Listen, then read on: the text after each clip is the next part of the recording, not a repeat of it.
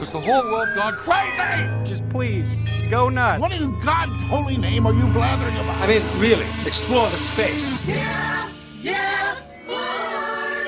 It's down there somewhere. Let me take another look.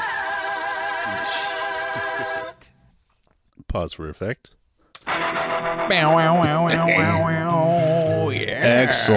Excellent. Here we are. It's a beautiful animal day. It is a beautiful animal day on a beautiful animals podcast. Welcome back to another episode. We're in your ears yet again. Can you believe it? I don't even freaking believe it. I had a friend ask me recently. They're like, "Oh, you guys are still doing that, huh?" I'm like, "Yeah." Wow, after 7 whole weeks, huh? Wow. Anyway, that's your host over there, Andy Bosch. Hi. This is the other host over here, Tyler Cole. Hey, welcome back. Thanks for coming. Thanks for being back in the studio with me, my friend. Oh, thank you. Thanks for opening the door to the studio and allowing me to step my foot in. Anyway, we're back in the studio. We are back in your ears. Thank you so much for listening to us. Again, we've come to love this. Yeah, we appreciate it. We're digging it. Yeah, so I hope you guys are too. And man, I got to tell you, I love your feedback so much. Keep sending the emails. Keep calling. It's so fun to talk to you guys about all this stuff. I love it. Yeah. So we're back in the studio today to talk about a book that's near and dear to my heart, as it was kind of the book that, for me, reignited my love of reading nonfiction in a non-academic setting. I haven't been in school for a long time, but I still like to learn things, and reading nonfiction books is a great way to do that. Books are a good way to learn stuff. Yeah, you know what is another good way? What's that? Listening to Beautiful Animals podcast. Oh, damn, that was quite the setup right there. Thanks. Okay, the story I'm going to tell you today, Tyler, is about a man. Sometimes there's a man. He's the man for his time and place. Alexander von Humboldt was such a man. He single-handedly advanced many different fields of science by extraordinary leaps and bounds. His contributions to science, philosophy, government, you'll see, we'll get into the end part, is kind of the ripple effects that he had on the world. So influential. So many people read his books, corresponded with him, and it changed their lives. He was a really incredible person. Alexander von Humboldt, The Invention of Nature by Andrea Wulf is the book, our primary source for today's episode. It details the story of Alexander von Humboldt from his beginnings in Prussia to his travels in South America, Latin America, and the U.S., and then his return to Europe and the contributions he made on the scientific scene and the political scene and the different people he corresponded with and influenced from that point forward. This guy had a huge impact. His writings, his ideas not only moved science forward, but moved politics forward and changed the world in a lot of ways. So we're going to just get into it. Are you ready? Let's fucking get into it. Let's talk about Alexander von Humboldt. Yeah, tell me about him. He was born in Prussia on September 14, 1769. He was the second of two sons, born into a wealthy Pomeranian family. His father had served in a couple of previous wars and was he was an advisor to the king of Prussia. Mm-hmm. So they were very upper crust. Yeah. Right? They lived in a palace and everything. You know, I'm not a big proponent of income disparity or anything like that. Totally. The people that moved science forward, in this 1500s through present day, it was only people that had a lot of money. Because if you didn't have a lot of money, you were just a farmer or something, yeah, exactly. And you had no opportunity to pursue your goals. And it's the same in the art community, music, and all that. Yeah. People that are able to spend time on stuff, they're able to do that because they don't have to worry about money. They don't have to spend all the time. They don't have to try and survive all their whole lives. They're just yeah, I just wanted to note that because I feel anytime we're talking about these kind of famous scientists, and we're going to talk about a lot of them on different episodes, they all come from these wealthy families, and it's just because those are the only people that had the opportunity to participate in the sciences and to study this stuff. And it's great that they were allowed that and were able to make those contributions, but I often wonder how many Einsteins and how many von Humboldts and how many Newtons are just out there digging. You know what I mean? Yeah. Anyway, so Alexander von Humboldt, he was born the second of two sons to mother and father in Prussia in 1769. His older brother, Wilhelm, was much more inclined toward classical education. He was really into books. He was really into studying. Alexander, who was 2 years younger than him, even from a very young age, just really into the natural world. So he was always just picking up bugs and putting them in his pockets and checking out rocks and all that kind of stuff. A huge part of what we like to call the fuck around and find out method. Oh, yeah. Yeah. It's the Yeah. abbreviated scientific method. Exactly. You just grab stuff and you look at it.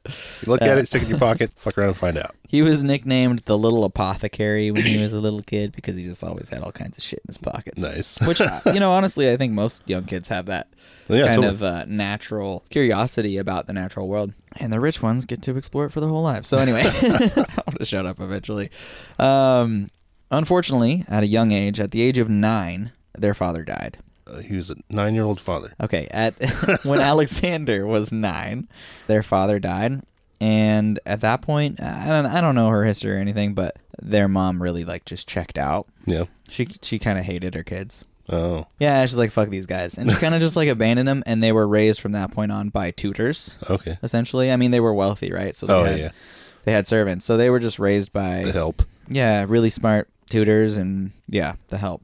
So, I mean, that was pretty fundamental. They would live under the sort of cloud of their mom's, depression and hatred, their whole childhood. Oh, yeah. But even though that was, not a happy way to be raised, they both Wilhelm and Alexander, excelled in school pretty dramatically. They both did a really great job and, got good marks and all that stuff. Wilhelm went on to become a diplomat and work in the Prussian government, like his father before him. And then Alexander, when he graduated from school, became a mine inspector for Prussia. And he would inspect mines, and even from the outset, you'll see that he's a man of the people, and he's not big on dictatorships. At this point in time, Prussia is still run by a king.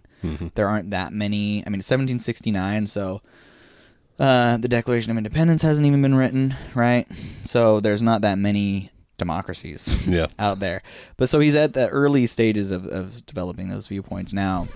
He was a nice guy, so his whole approach was to try and make mining better for the miners. Safer and better for miners, yeah. So even when he got into that, even though he was, working for companies or working for companies related to the government, he was trying to make it safer and more hospitable and easier for the people that were actually in the mines. Yeah, that's probably a good thing. Yeah, and this formed a lot of his early naturalistic studies. He was going around to different areas that had mines and going down all the way down in the mines and figuring out better ways to extract minerals and just studying geology and geography and all these explorations. During this time period, when he was in his 20s, right? He's graduated from school. He's working as a mine inspector. Yeah. Or he developed a relationship with a pretty famous Prussian, Goethe. He was a poet and a naturalist, and he wrote the book. The book he's most famous for now is Faust. Okay. You've heard of that? I've heard the word. Have you ever heard of a Faustian deal or a Faustian contract? I don't think so, no. Really? Not by the name, at least. Oh, well, it means a deal with the devil. Oh. Or actually, I think Faust was an opera originally. But this guy is approached by the devil in the form of Mephistopheles. Anyway, I haven't read it. I'm going to read it. We'll do a thing about it. Cool. Let me just say a little bit more about Humboldt's character. I didn't really talk as much about it as I meant to. All right.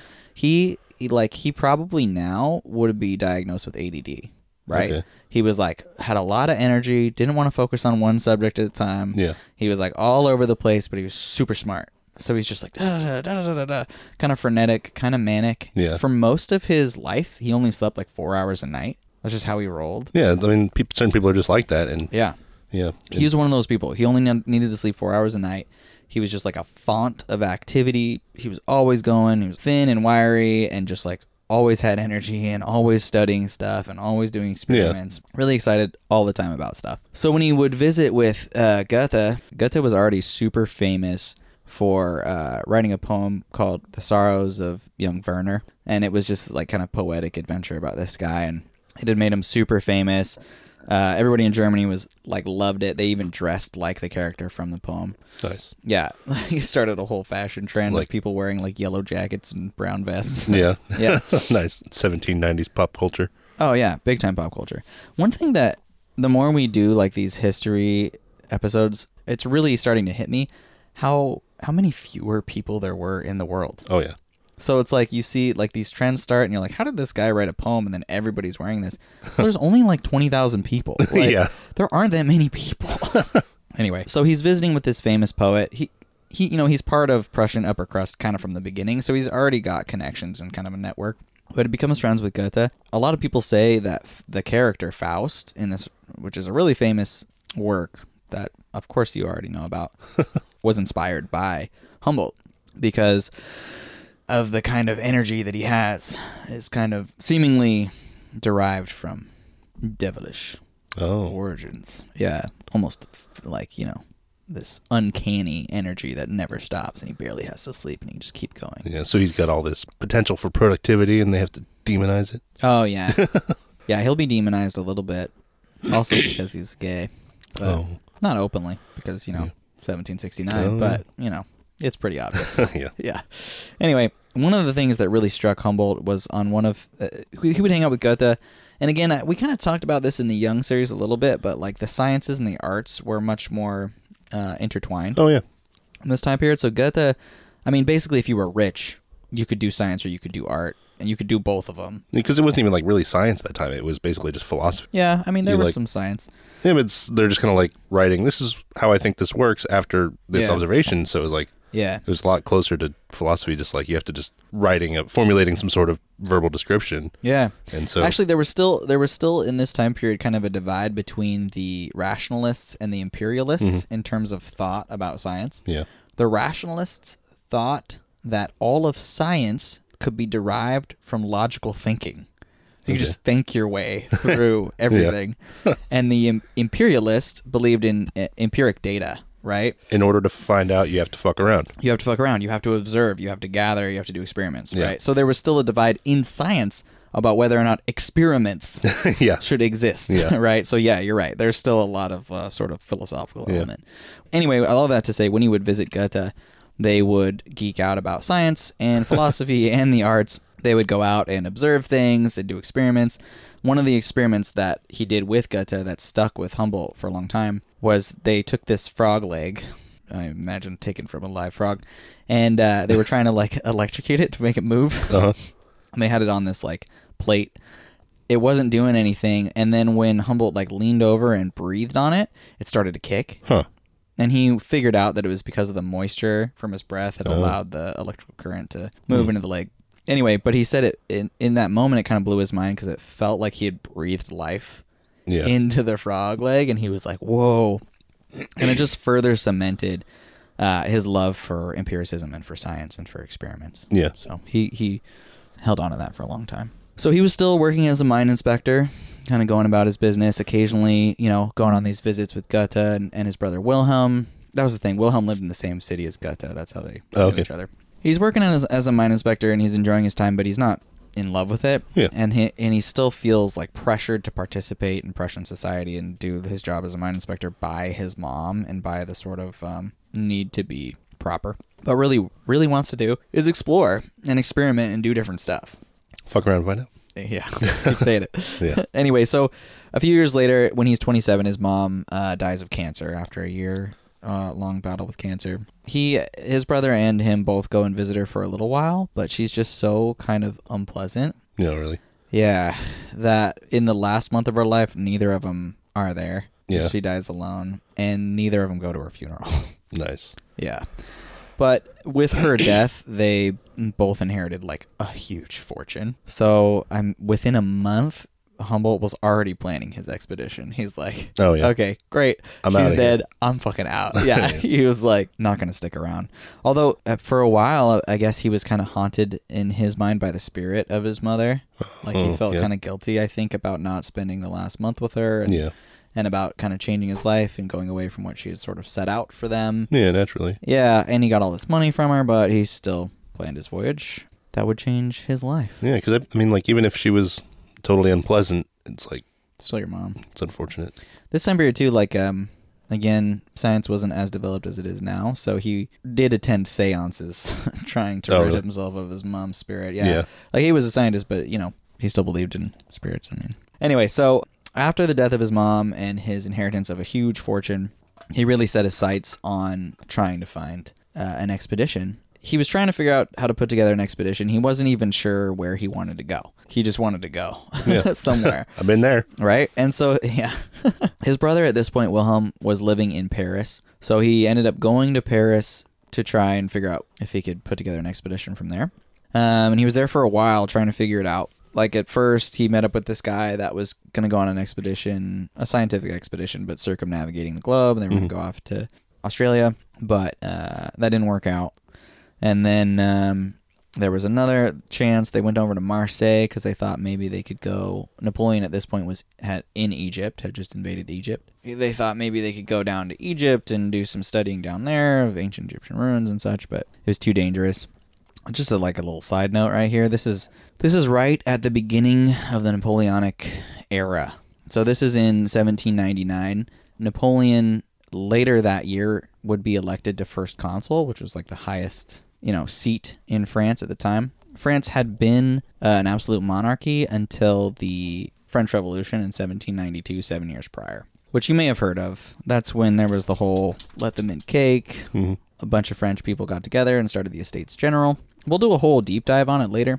France started a revolutionary war against its own monarchy in 1792. This guy named Robespierre came into power in 1793 and started what's called the Reign of Terror, where... Sounds like it made a bit of an improvement. Yeah, Reign of Terror, yeah. Better than a monarchy. Where they executed a lot of people for no reason, and it was all kind of chaos. I mean, it was founded with the, égalité, fraternité, and liberté, right? Which means equality, freedom, and brotherhood. Mm-hmm. Or the three aspects that France was founded on. So it was kind of the first of these democratic pushes in the European countries. But it was fucking chaos until Napoleon took the whole country in hand and became a dictator. But again, we'll do a whole deep dive on it, just so you guys know for context. Humboldt is in France right before Napoleon totally seizes power as first consul and later emperor. So it's still the French Republic, and Napoleon is leading some wars to protect the French Republic before turning it into an empire. Anyway, so they're in France, and they're trying to figure out this how to put together an expedition. This is actually, I say they. He met a guy named Bonpland at this time period who was a botanist, and he's described as just like a sturdy and healthy guy, kind of a steak of a man. Nice. I imagine him as a Dan Barr type dude. Yeah. Anyway, standard Dan Barr archetype. Yeah, exactly. A steady, strong guy. And they become super good friends. He's like, I think when he runs into him, they're staying in the same building. They're both renting a room in this building, and he runs into him, and Bonpland's carrying around a bunch of glass cases with bugs and stuff in them. Yeah. So he's like, oh, you're a cool guy. Nice. They become super good friends, maybe lovers, who knows. So they're together now trying to put together an expedition. They're unable to do it in France. It's just, there's too much going on. Too much dangerous stuff going on. Yeah. Even if they could get a ship, they're all kind of in use because Napoleon's basically waging war against every country, all of them at the same time. So there's no free ships. So they end up leaving Paris, leaving Marseille, and going to Spain. In Spain, Humboldt ends up getting an audience with the king of Spain. He is granted permission to take an expedition and take a Spanish ship to South America. So you were talking about he was going to go on a voyage around the world, but that just never happened. It fell through. Yeah. The guy he was going to go with, I forget exactly what happened. The guy he was going to go with bailed or whatever. Yeah. He had a bunch of tries that didn't work out. Basically from 1796 when his mom died, he was trying to get an expedition together, and it took him until 1799 to figure it out. And, yeah. So it took him a while. But anyway, at this point he's in Spain. The king says, yeah, you can take the ship. It's called the Pizarro. You may use it. Humboldt's like, great. I mean, Humboldt offered to pay for the whole thing himself. It's not like he was getting money or anything from the king of Spain. It was just use of the ship. But Humboldt paid for the whole thing out of his personal fortune, which was considerable. Which is ample. Yeah. This is where we get into the meat of it, dude. This is section 2, because okay, so now Humboldt has his ship. He's leaving Spain, and he's about to start the journey of a lifetime. This is it, people. This is it. This is the real deal. So he leaves Spain on the ship, the Pizarro, June 5th, 1799. They're headed for South America. Their first stop is the island of Tenerife. Oh, Tenerife, the largest and most populous island in the Canary Islands. That's right. I knew that off the top of my head. Yeah, because you're so good at geography. Oh, yeah. Where are the Canary Islands again? Oh, let me just... they're off the coast of Morocco. Oh, yeah, so Northern Africa. Pretty close there to Spain. Yeah. When they get to Tenerife, when they first get there, it's socked in with fog. Oh. They pull into the port. It's all foggy. They go, they stay at their house. He wakes up in the morning and he goes out and sees the double crown of this huge ass volcanoes that are on Tenerife. Mm-hmm. And he's like, sick. So we go. Fuck yeah. So like right from the get go, him and Bonpland, they're only in Tenerife for like 2 days. Okay. And they just like go for it. Yeah. And they climb to the top of these volcanoes. So you can tell like he's just been so eager to get on this expedition. Yeah. I want to fucking see some shit. Exactly. And even on this first island, it's Canary Islands, it's right near Europe. He's already like, well, I'm going to start climbing mountains now. He's like, I'm not going to wait. While they're there though, like the second day they're there after they get back down off the mountain, it's his first sighting of like slave markets.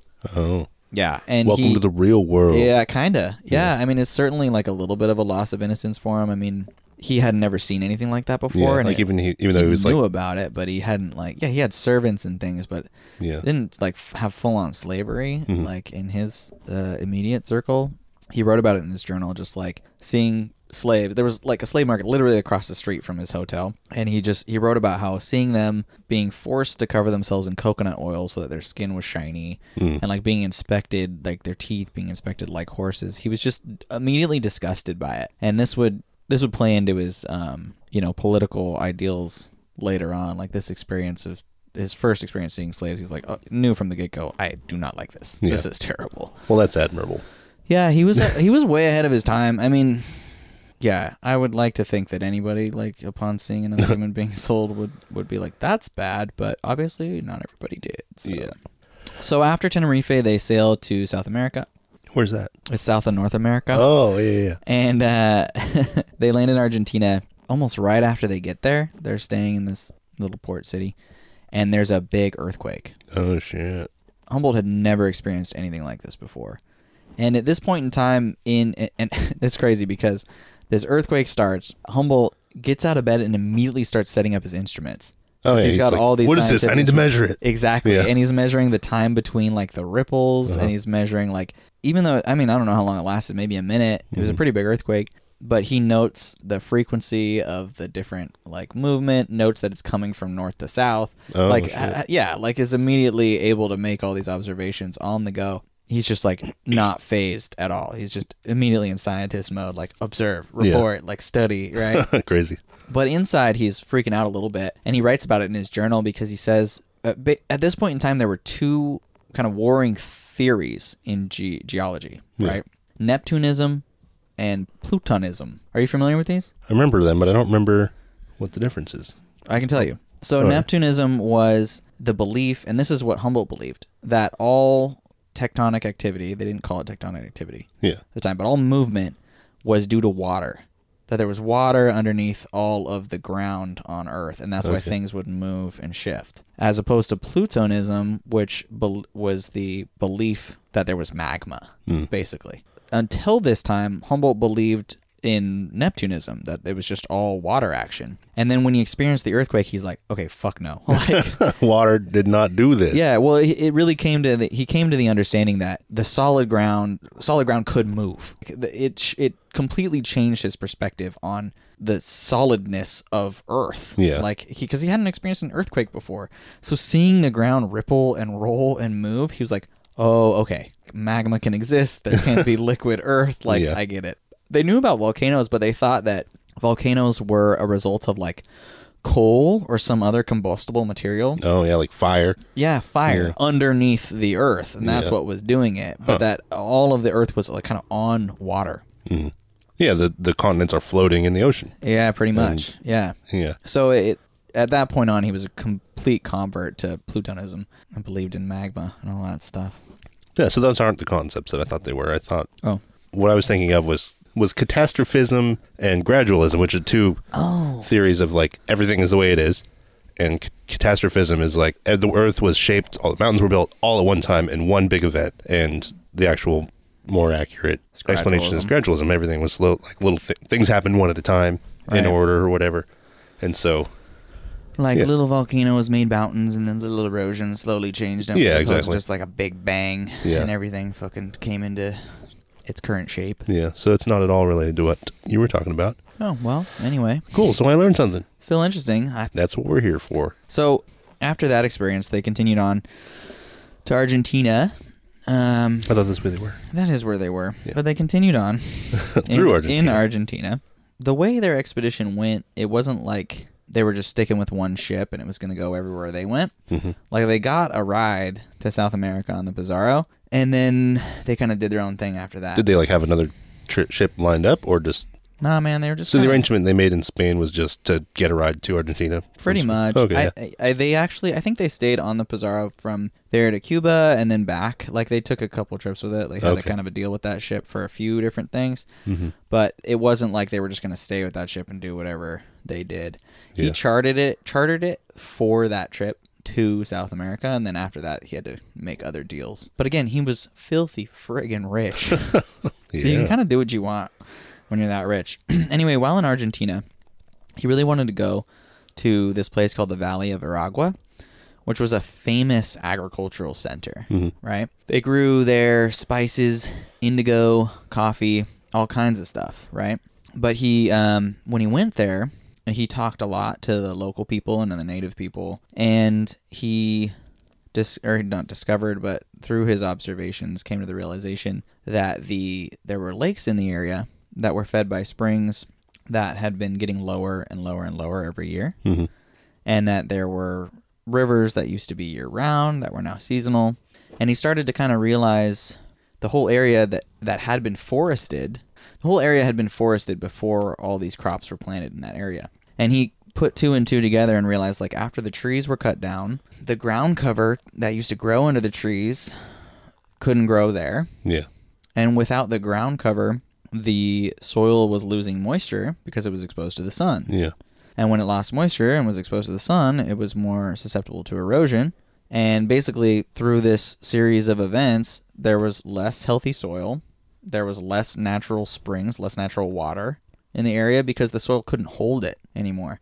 He saw these areas, these hills that were all covered in what had been lake bottom sediment. Yeah. And realized, holy shit, we are literally destroying this agricultural ecosystem because of the monoculture and the single crop planting that we're doing. And so he kind of was one of the first people to figure out, he really was at least the first person to popularize human-made climate change. Interesting. Yeah. Because it seems like until then people had just thought, probably actually kind of still do think, the world is the way it is and it'll always be like that.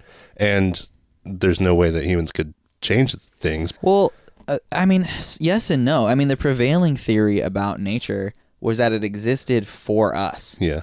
It existed for us to subjugate and order. And that once we had ordered nature, it was in a better and healthier state than when it was wild. This idea goes all the way back to the Bible, right? No one really understood that a garden or a farm was less healthy than a field or a forest. Yeah, because they define healthy as, it's producing food for me. Productive. So, and then the human impact of they might look at a lake and be like, that's where I can get water. And then they could take as much water as they need from it. And which was true for a long time because there was no human scale that could actually get enough water out of that lake to actually affect the lake. Right. But then as the mass farming and stuff all started in the coffee farms and all Yeah, he particularly cites, in his journals from this time period, he talks about how indigo, which is only grown so you can dye clothes blue.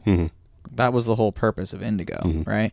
Indigo had and the production of indigo had single-handedly destroyed so much acreage of forest. Yeah. And was getting rid of basically all the water in this area just so people could have blue clothes.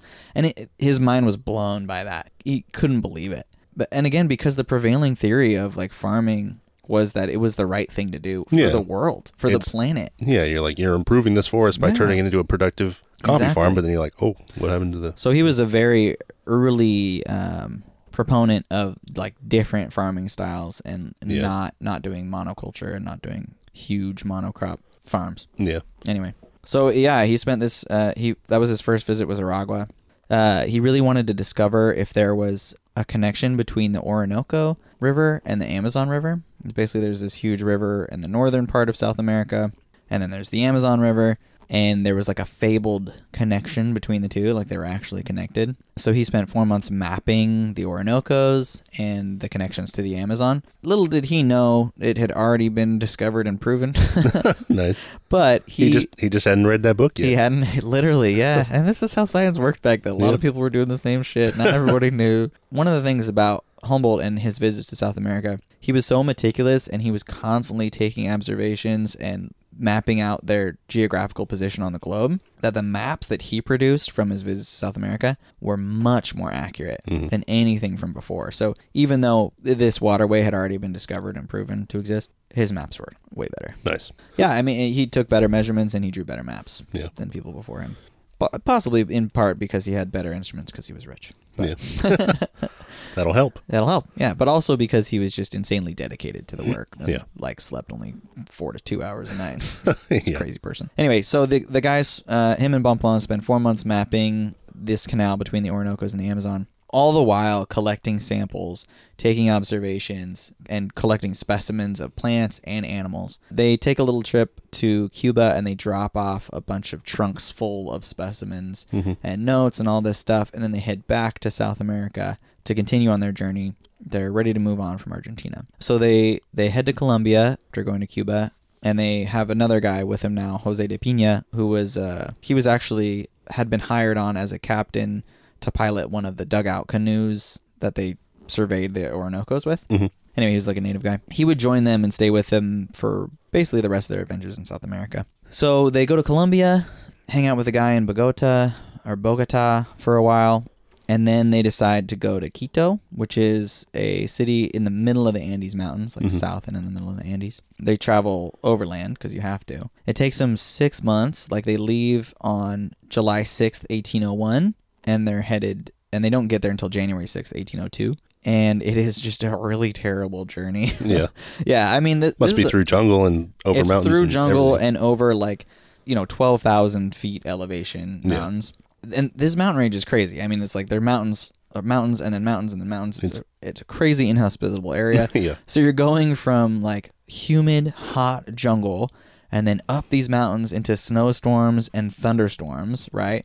Super low visibility. And then you're dropping back down into humid jungles. Yeah, and then you're climbing back up a mountain in fucking snow and ice and all this bullshit. He talks about traveling up this 8-inch wide muddy path through the jungle, right? And it's just on the path, there are bamboo shoots growing up out of the mud. And a bamboo shoot is super sharp. Yeah. Oh, yeah. So after a little while, their shoes are torn up, and then they just have to ditch their shoes. So then they go barefoot for, the next couple of months. They all get sick.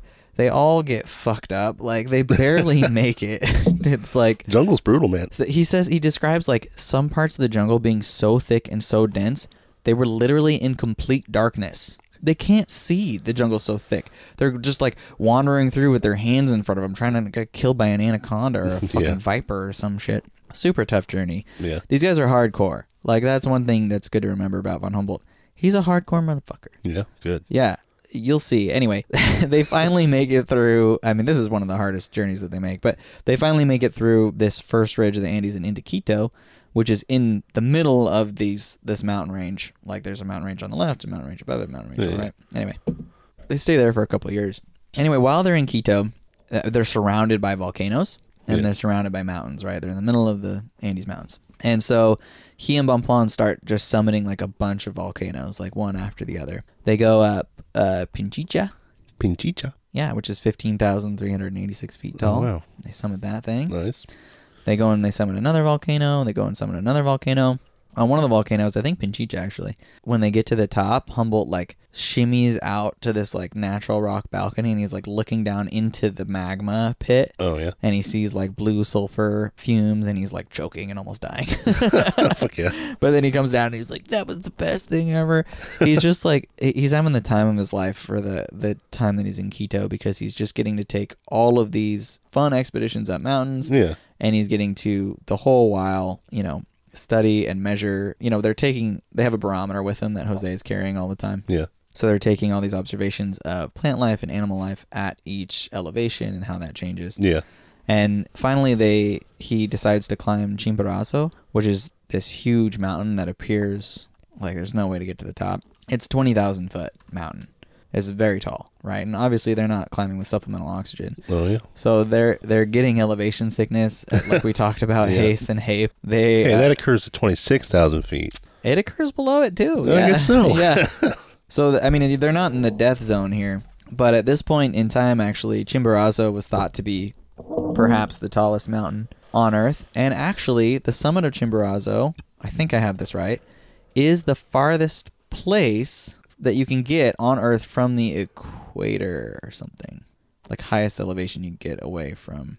It's the farthest point on the Earth's surface from the Earth's center. Oh. Because the equator bulges a little bit. Yeah. So it's close to the equator. So it's exactly. Even though Mount Everest is higher. Yeah, it's farther away from the equator. It's farther away from the center of the Earth. That's cool. That's interesting, yeah. It's an interesting... Even though that bulge is like almost negligible. Yeah. It still gives this 19,000 foot tall mountain. I guess it's 9,000 foot at least, the bulge, because Chimborazo's about 20 grand. And 20,000 feet, and Everest is 29. So anyway, they climb up Chimborazo. They don't make it to the summit. They get within 1,000 feet of the summit. But at that point in time, at 19,286 feet, Alexander von Humboldt and Bonpland and Jose de Pina have climbed higher than any other human on Earth. They've been higher. Do they know that, or are they just... They do know that. Nice. He knows that. I mean, unless someone else was doing it at the same time. But in published works thus far, and who knows if anyone in Tibet had, the native people had climbed higher on Everest. They probably just lived at higher elevation than that. But at least in like the European scientific community, as far as anybody knew, that was the highest anybody had ever been. Yeah. Period. I've been there, man, laying on the floor going, I'm higher than anybody's ever been. That happened to me, dude. I just took like one hit of a joint and I had a bunch of hallucinations. I know, right? So weak. I ate one little piece of cake. Yeah. Anyway, so at this point, like when they climb Chimborazo, Humboldt is the most experienced mountaineer in the world. Yeah. Oh, shit. So not only is he like a scientist and a mine explorer and like a botanist and a naturalist, he's also the most experienced mountaineer, period. Which sounds impressive, but there's only about 1 billion people in the world, which is a lot. At this point in time, yeah. 1 in 1 billion. Still a lot less people, and a lot less people knowing each other. Yeah. Anyway, while on Chimborazo, Humboldt has this revelation that shaped, like, what's... Actually, I was thinking about this while I was reading about him. Like, I love his way of doing things because it just seems like he consumes and consumes and consumes data and information and then, like, just lets it all simmer and lets it all cook and then just, bam, he'll realize something. So he has a revelation like that, this sort of epiphany, while on the summit of Chimborazo. And as soon as they get back to Quito, he starts drafting this work that will become called the Naturgemalde. Naturgemalde is it's an untranslatable German word. Perfect. That basically means, I mean, you can kind of tell what it means. It means like the melding of nature, or like the oneness of nature over the entirety of the world. Nice. Yeah. Or over all things. Naturgemalde. Naturgemalde, right? It's this huge epiphany he has about the connectedness and the oneness of nature, and he represents it as a drawing. He basically draws Chimborazo, which is the volcano that they climbed. This is the picture that we're looking at right now. Yeah, cool. In profile view, and then he puts all those annotations at different elevations about, the barometric pressure, the elevation, the plant life, everything he can, like all this information, he notes about it and like has it drawn visually on this document. This kind of thing had never been created. There was no like fun graphics about science. Like everything before this was just like taxonomic or statistical tables, like just text written. At 15,000 feet, the barometric pressure is this. Yeah. You know what I mean? There was not like a drawing like this. It's really cool. I mean, you can really see that Humboldt followed that path of kind of binding together science and art. Anyway, Naturgemalde, basically it shows it's a cross section of... That's the cross section, but then Naturgemalde is just the connection of everything. Yeah, it's this, and I think when Andrea Wulf titles this book The Invention of Nature, this is what she's talking about, because before Humboldt, there wasn't really an understanding that nature, life, the natural world was sort of the same and constant across the globe. Like there's a oneness to it that exists. It all operates under the same rules. It all operates in the same way. Yeah. People didn't really think of it that way at all before Humboldt. People didn't really think about how humidity and elevation and temperature, how that all played a role in the development of the plant and animal life in those areas. Yeah. So he was able to show, because he had also climbed a lot of mountains in the Alps and in Europe, he was able to show how the same types of plant life and the same types of animal life existed at the same elevations in the Andes Mountains as they do in the Alps. Yeah. And so it was this profound and new way of looking at the Earth as like a connected whole, where everything existed the same way in different places. Yeah. And he expressed that in the Naturgemalde, which is this really cool graphic with all these informational tables on it. He invented the scientific drawing. He did. Yeah, sort of. Yeah. So he drafted this as soon as they got back to Quito. It was like this, I'm sure he didn't sleep at all that night because he's crazy like that. He just probably just stayed up all night drafting it. And this would be one of his most famous works and one of the biggest ones he got out of this expedition. So yeah, this trip up Chimborazo, that epiphany basically set the foundation for his whole approach to science thereafter. Yeah, because he just gained a deeper understanding of how the world works. It really hit home for him that everything is connected. Mm-hmm. Nature is one thing. It's not like, there's meteorology. Exactly. It's not like, there's meteorology over here, geology over here, botany over here. And they're completely isolated from each other. Right. Every single thing plays a role in the other. Like, it kind of harkened back to him, that understanding of how the lakes were getting smaller because of the lack of plant life led to more erosion. Yeah. He's like, oh, shit. This is all one. And no one else... if no one else had expressed that scientifically, at least, or if probably a lot of native cultures had those beliefs and understanding, but like in the science community, that hadn't been expressed before. Botany and meteorology and geology all played a role in what we see, and all of that was connected from the bottom to the top. And basically, the rest of his scientific career would be talking about and expressing that idea in different ways, all the way until his final work. But we'll get there. But anyway, so after they summited Chimborazo, he came up with this drawing and this idea for the Naturgemalde. They decided it was time to move on.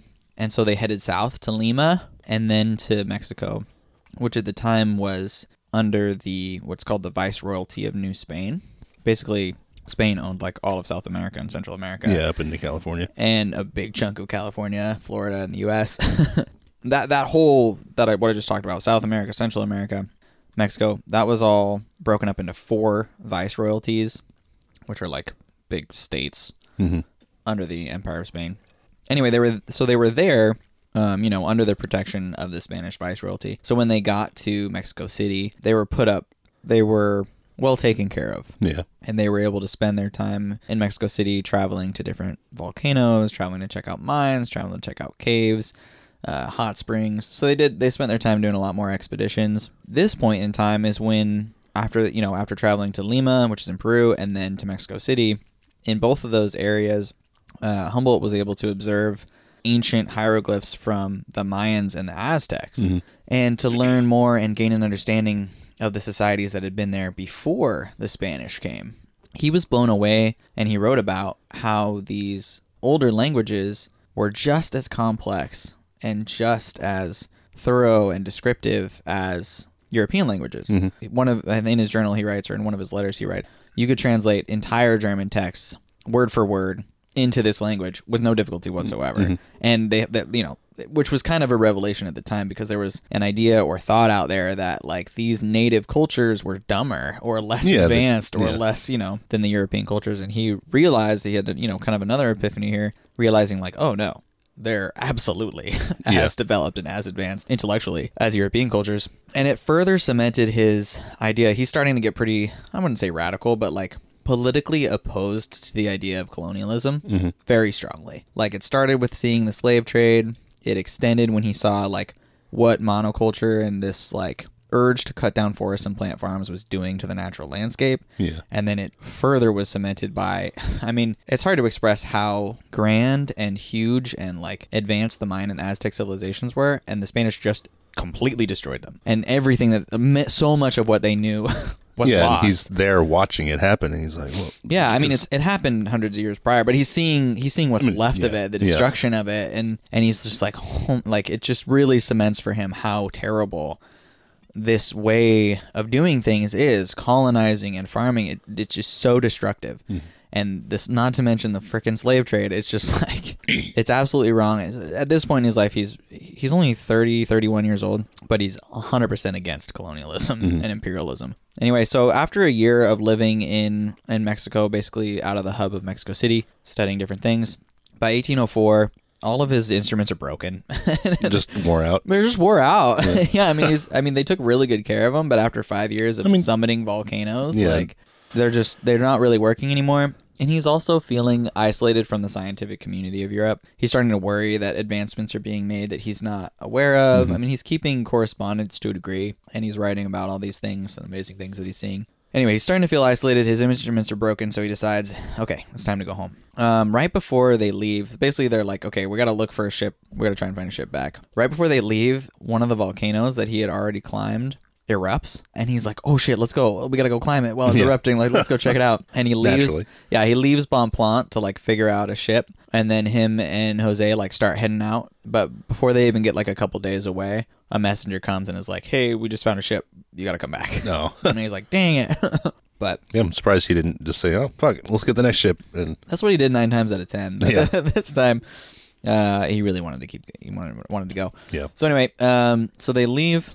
They actually go back to Cuba briefly at this point, from Mexico to Cuba, to pick up all the stuff they stowed there before. Oh, yeah. Because they had like a bunch of trunks of specimens and notes and all that stuff. And then they leave Cuba and they're headed to the U.S. and they sail like right into a hurricane. Perfect. Yeah. And for 6 days, they're just like basically caught in this hurricane.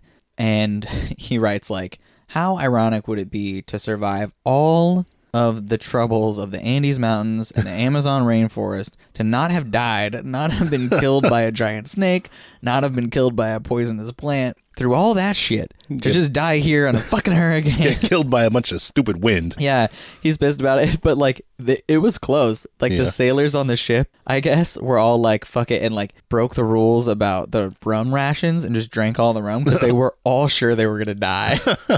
Perfect. Yeah. And then when the hurricane's over, they're like, great, we got this 2-month voyage with no rum now. Damn Somehow they made it through, and they sailed to Philadelphia, because he wanted to stop in the U.S. for heading back to Europe. Okay, yeah. So this is in 1804, right? So the U.S. is a very young country at this point, and Thomas Jefferson is president. He's the 3rd president of the United States. Ooh. He's 61 years old, and obviously Jefferson is a pretty accomplished guy at this point. Not only is he president, but he just completed the Louisiana Purchase, which doubled the size of his new country. He obviously, was the writer of the Declaration of Independence. Got the Louisiana for a bargain. $5 million, I think. Super cheap. Which is kind of funny, actually. We'll talk about it a little bit later, but Spain's hold on the region was already at this point starting to fail. One of the first chinks in the armor for Spain as an empire was when the French took the land that was the Louisiana Purchase from Spain, but the French took it and just sold it immediately to TJ. They boom flipped it. They boom flipped it, exactly. They took it from the Spanish and just sold it to Thomas Jefferson immediately. Anyway, so Thomas Jefferson, legend, he's already heard about Humboldt. And so when Humboldt writes him a letter before they get there, he writes him a letter from Cuba. He's like, hey, I'd love to visit. He's like, hell yeah. Like, come visit. So at this point, he's, Humboldt's like 31 years old. And Thomas Jefferson, President of the United States of America, recent revolutionary, author of the Declaration of Independence, is like super stoked to meet him, because he was already kind of a legendary figure in his own right. So he goes there, he goes to Philadelphia and then to Washington to meet Thomas Jefferson, and they spend about a week together, and they're just geeking out. They're just loving it. Yeah. Thomas Jefferson at this point, he's a grandfather. He likes to spend a bunch of time with his grandkids, but his biggest thing that he's most excited about is farming. He's just like a philosopher farmer, right? Yeah. You've heard of Monticello. That's his big farm where he grew like thousands of different species and different, like types of plants and vegetables, and did a lot of study into botany. So he was a scientist as well. Oh yeah, he just sent out Lewis and Clark. Remember we were talking about Lewis and Clark? Yeah. Yeah, right before Humboldt gets there, he had just sent Lewis and Clark to go figure out their stuff. Nice. It's a very interesting time. We're going to have to do some stuff about. But anyway, so they hit it off. They're having a great time. Are they just hanging out at the White House, or? Yeah, and then they go to Monticello. Okay. Yeah. And then and the other thing about it that makes them really interested in Humboldt is he just spent a year in Mexico, and now that the U.S. completed the Louisiana Purchase, Mexico is their neighbor. So much so that there's disputed land. Thomas Jefferson thinks that their border is on the Rio Grande, and Mexico, or New Spain, thinks that the border is at this other river. Basically, the difference between those two rivers is the whole state of Texas. It's not that big. Yeah, right. Not a big deal. Yeah. So James Madison, who was Secretary of State, and Thomas Jefferson were trying to figure out what to do about this land deal. And then Humboldt shows up, and he's just spent a year under the protection of the Viceroyalty of New Spain. And they're like, so can you tell us a little bit about New Spain and this area? And Humboldt just produces for him like lists and figures and facts. He's got like encyclopedic knowledge of this whole territory. Nice. And even though he was like, he had been given leave to go to Spain by the King of Spain, he just immediately gave all of this information over to the U.S. government. He was a great spy. Well, I mean, like, was it just like geographic knowledge or like? Yeah, but that's political shit. Yeah. I mean, they needed to know what was in Texas to know if they wanted to fight over those borders. Yeah, but it's not even where he was. He was in Mexico City. Yeah, but he got all that information just like from textbooks or whatever. Yeah, he was there for a year, so he like went through all their archives and figured everything out, and probably went through a bunch of maps, and probably he was crazy like that. He never slept, so he knew all this stuff. He gave him a bunch of inside information about New Spain as a government, and about that geography, and about their holdings, and about how many mines there were there, and how many farms there were there, and all this stuff that was super important to their geopolitical intentions. He didn't give a fuck. He was just like... Yeah. Well, he didn't give a shit. Fuck Spain. Yeah. But, you know, there was this idea back then, the Republic of Letters. Have you heard that term? No. I think it's the Republic of Letters. It's this idea that scientists, wherever they were, you know, part of one nation with each other. Even if their respective nations were at war, they still wanted to support the free exchange of ideas. Yeah, and just like their goal is to promote knowledge. And expand science. And, you know, so the Republic of Letters was this idea that it didn't matter what the wartime stance was of your country, you would still exchange information with fellow scientists. And that's really what Humboldt was doing with Jefferson, was giving him this data that he had gathered and talking to him about the possibilities, and et cetera, et cetera. Anyway, it just kind of turns out that... he gave them all the information they wanted. Yeah. I mean, the other thing about it was, I mean, Humboldt was not a fan of Spain and their impact on South America. Oh, yeah. He had just seen it. He had just seen it all. Whereas America, to him, was this like brave new endeavor of government by democracy. So even, I mean, he probably did know a little bit that he was fucking over New Spain in their dealings with the U.S. by giving the U.S. all the information he had, but he was like, fuck the empires. Here's a democracy. This is young, burgeoning democracy in the parlance of our times. Yeah, exactly. So they spent every day together for a week before he left. Okay, so late June 1804, Humboldt leaves the U.S. and heads back to Europe. He arrives in Paris to a hero's welcome. You know, people have been reading his letters and are really happy about all the stuff he's been doing. And he brought back over 60,000 plant specimens. Nice. Including 6,000 species, of which 2,000 species were never before discovered. And never had been like... all just in his little trunk? He had like 40, 50 trunks. Yeah. I mean, remember, he had a lot of money, so you just buy another trunk and put more stuff in it. He had so much meteorological, astronomical, and geological data, tens of thousands of data points on these three areas. Like, literally at that point, he's 35 years old. He brought more scientific data back to the scientific community in Europe than any one person ever, period. Yeah. He single-handedly, I mean, well, him and Bonpland and Jose de Pina, single or triple-handedly brought... triple-handedly. Advanced science and the empirical study of nature to such a degree that it can't be overstated. When he returned to Paris, he was a little bit disappointed because when he had left, it was a burgeoning young republic, a lot like the U.S., you know, with these different democratic ideals. By the time he gets back, Napoleon had just declared that he was going to become emperor, which is not democratic. Nice. He would actually be coronated that December.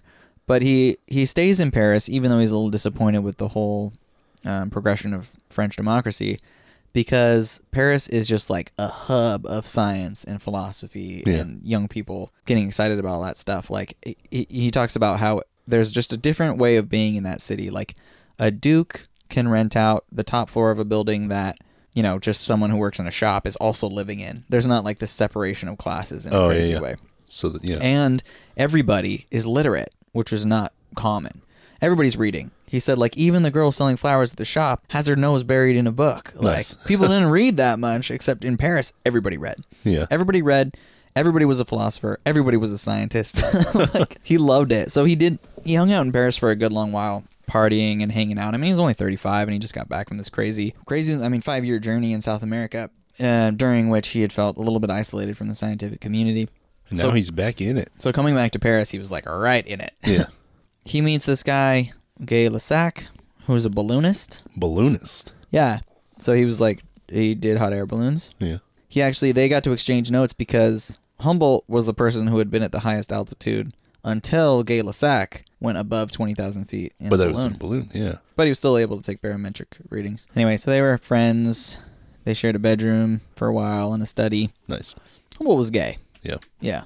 It wasn't like openly gay, but you know. In the shared bedroom. Yeah. Anyway, he hung out in Paris and had a really great time. But then after a while, he kind of realizes, okay, I brought all this data back. I went on this incredible journey. I gotta do something with it. I gotta write something. I gotta publish some works. He decides he has to get out of Paris to do it so he can get serious, stop partying so much. Yeah. He's probably partying a lot. Anyways, would be. Yeah, I know, right? So he travels to Rome. In Rome, he reconnects with Simone Bolivar, who he had met previously in Paris. At this time, Bolivar is just a young, wealthy kind of hothead. He's just out there partying in Paris. Like, that's why he's there. He's a child of aristocrats. But Bolivar, interestingly enough, had walked to Rome from Paris. All roads lead to it. Good point. Because he was depressed.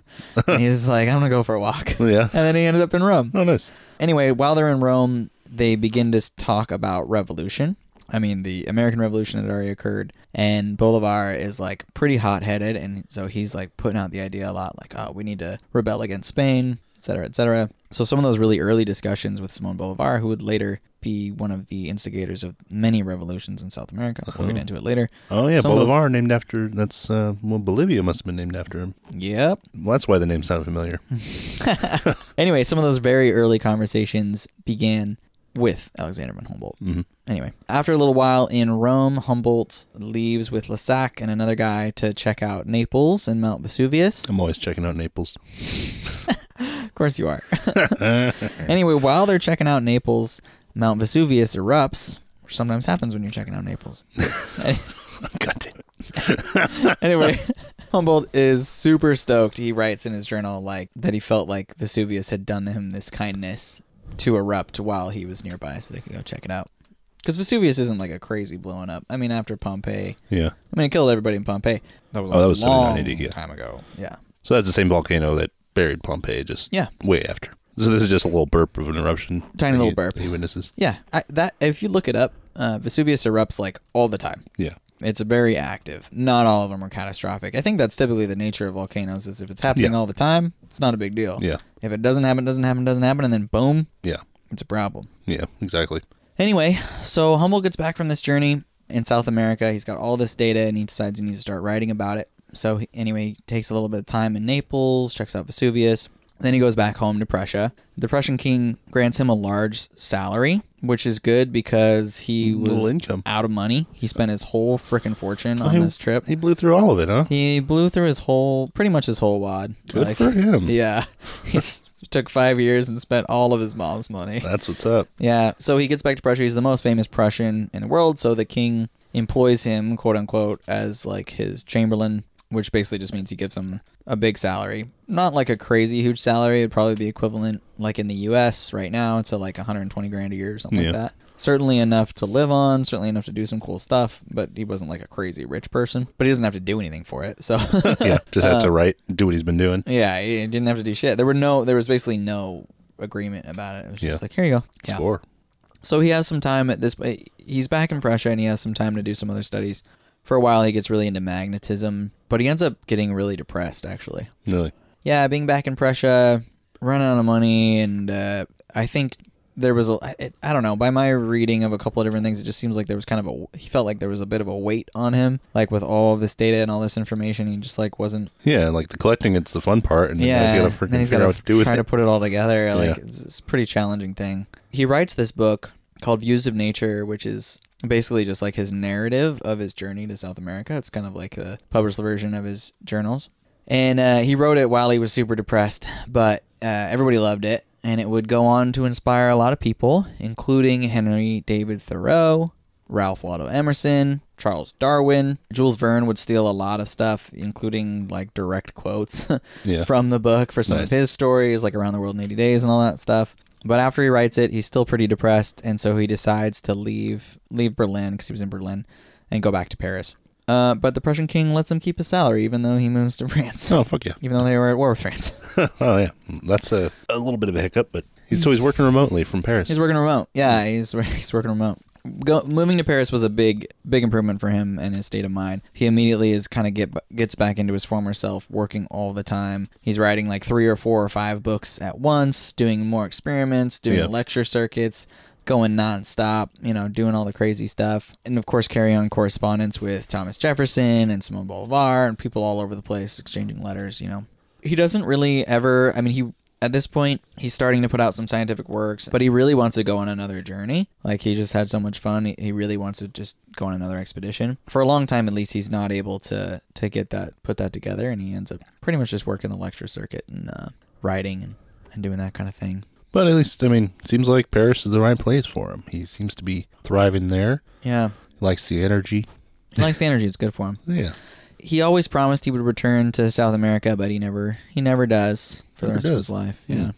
Damn. It was just a one and done for him. Yeah. He does, however, take one more important trip to Russia, during which he has to deal with like places getting shut down because of the plague and all this other stuff. But he ends up making it to this mountain range that he was trying to get to and going up it and making these observations that really cements it for him that like the same thing that's going on in these mountains is what was going on in the Andes. Yeah. And I think it's like the mountains that he gets to are the same distance from the equator as the ones in the Andes he was studying or something like that. Just north instead of south. Yeah, and so he really wanted to like check these two, like he wanted that information to make sure his theories like held true, that in the north at the same latitude it was the same as in the south. So after he takes that journey, he's ready, like he kind of is ready for his last work. He's in his like 60s at this point. Oh yeah. Yeah, this is later. So it's taking him forever to get through all those trunks.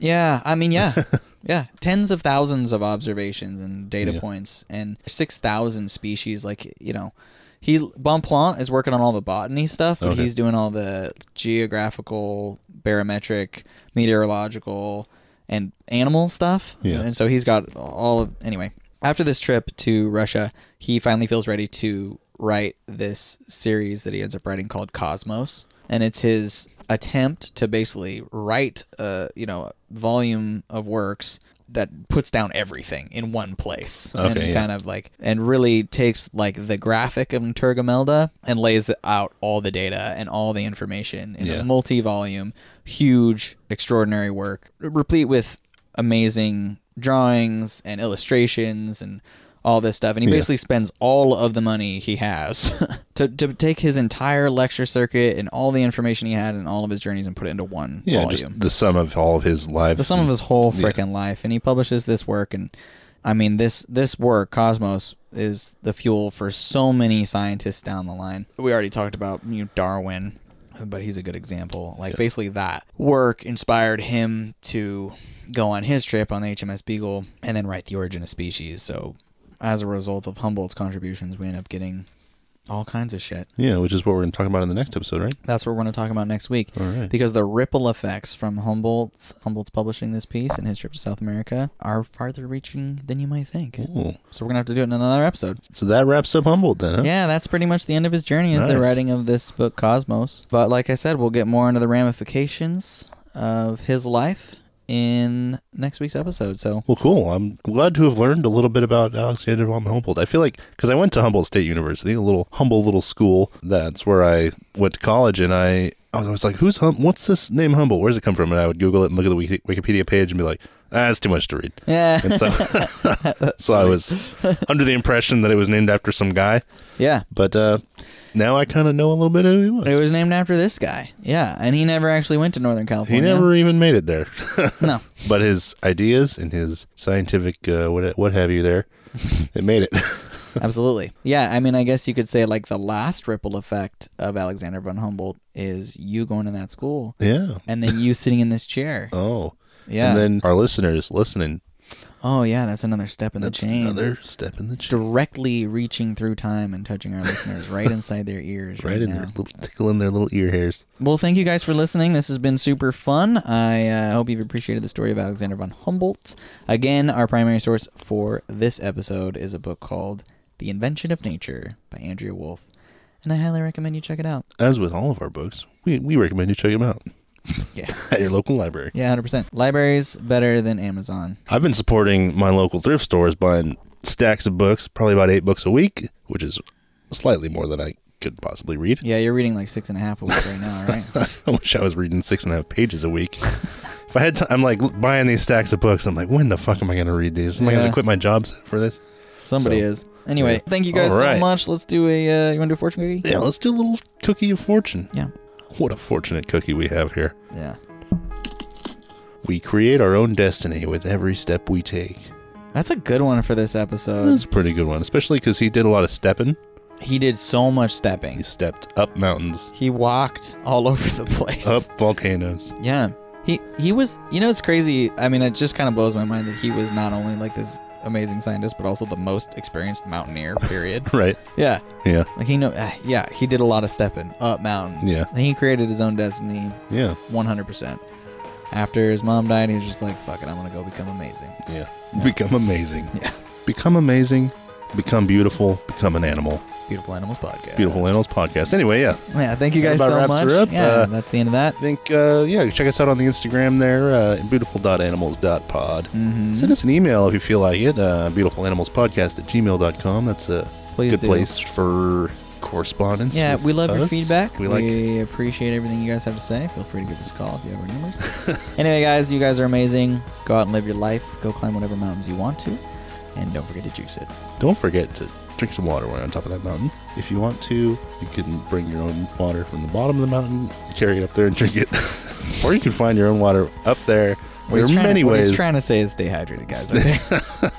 All right. Anyway. Thanks for listening. Have a great night. Thanks a lot for listening. Love you guys.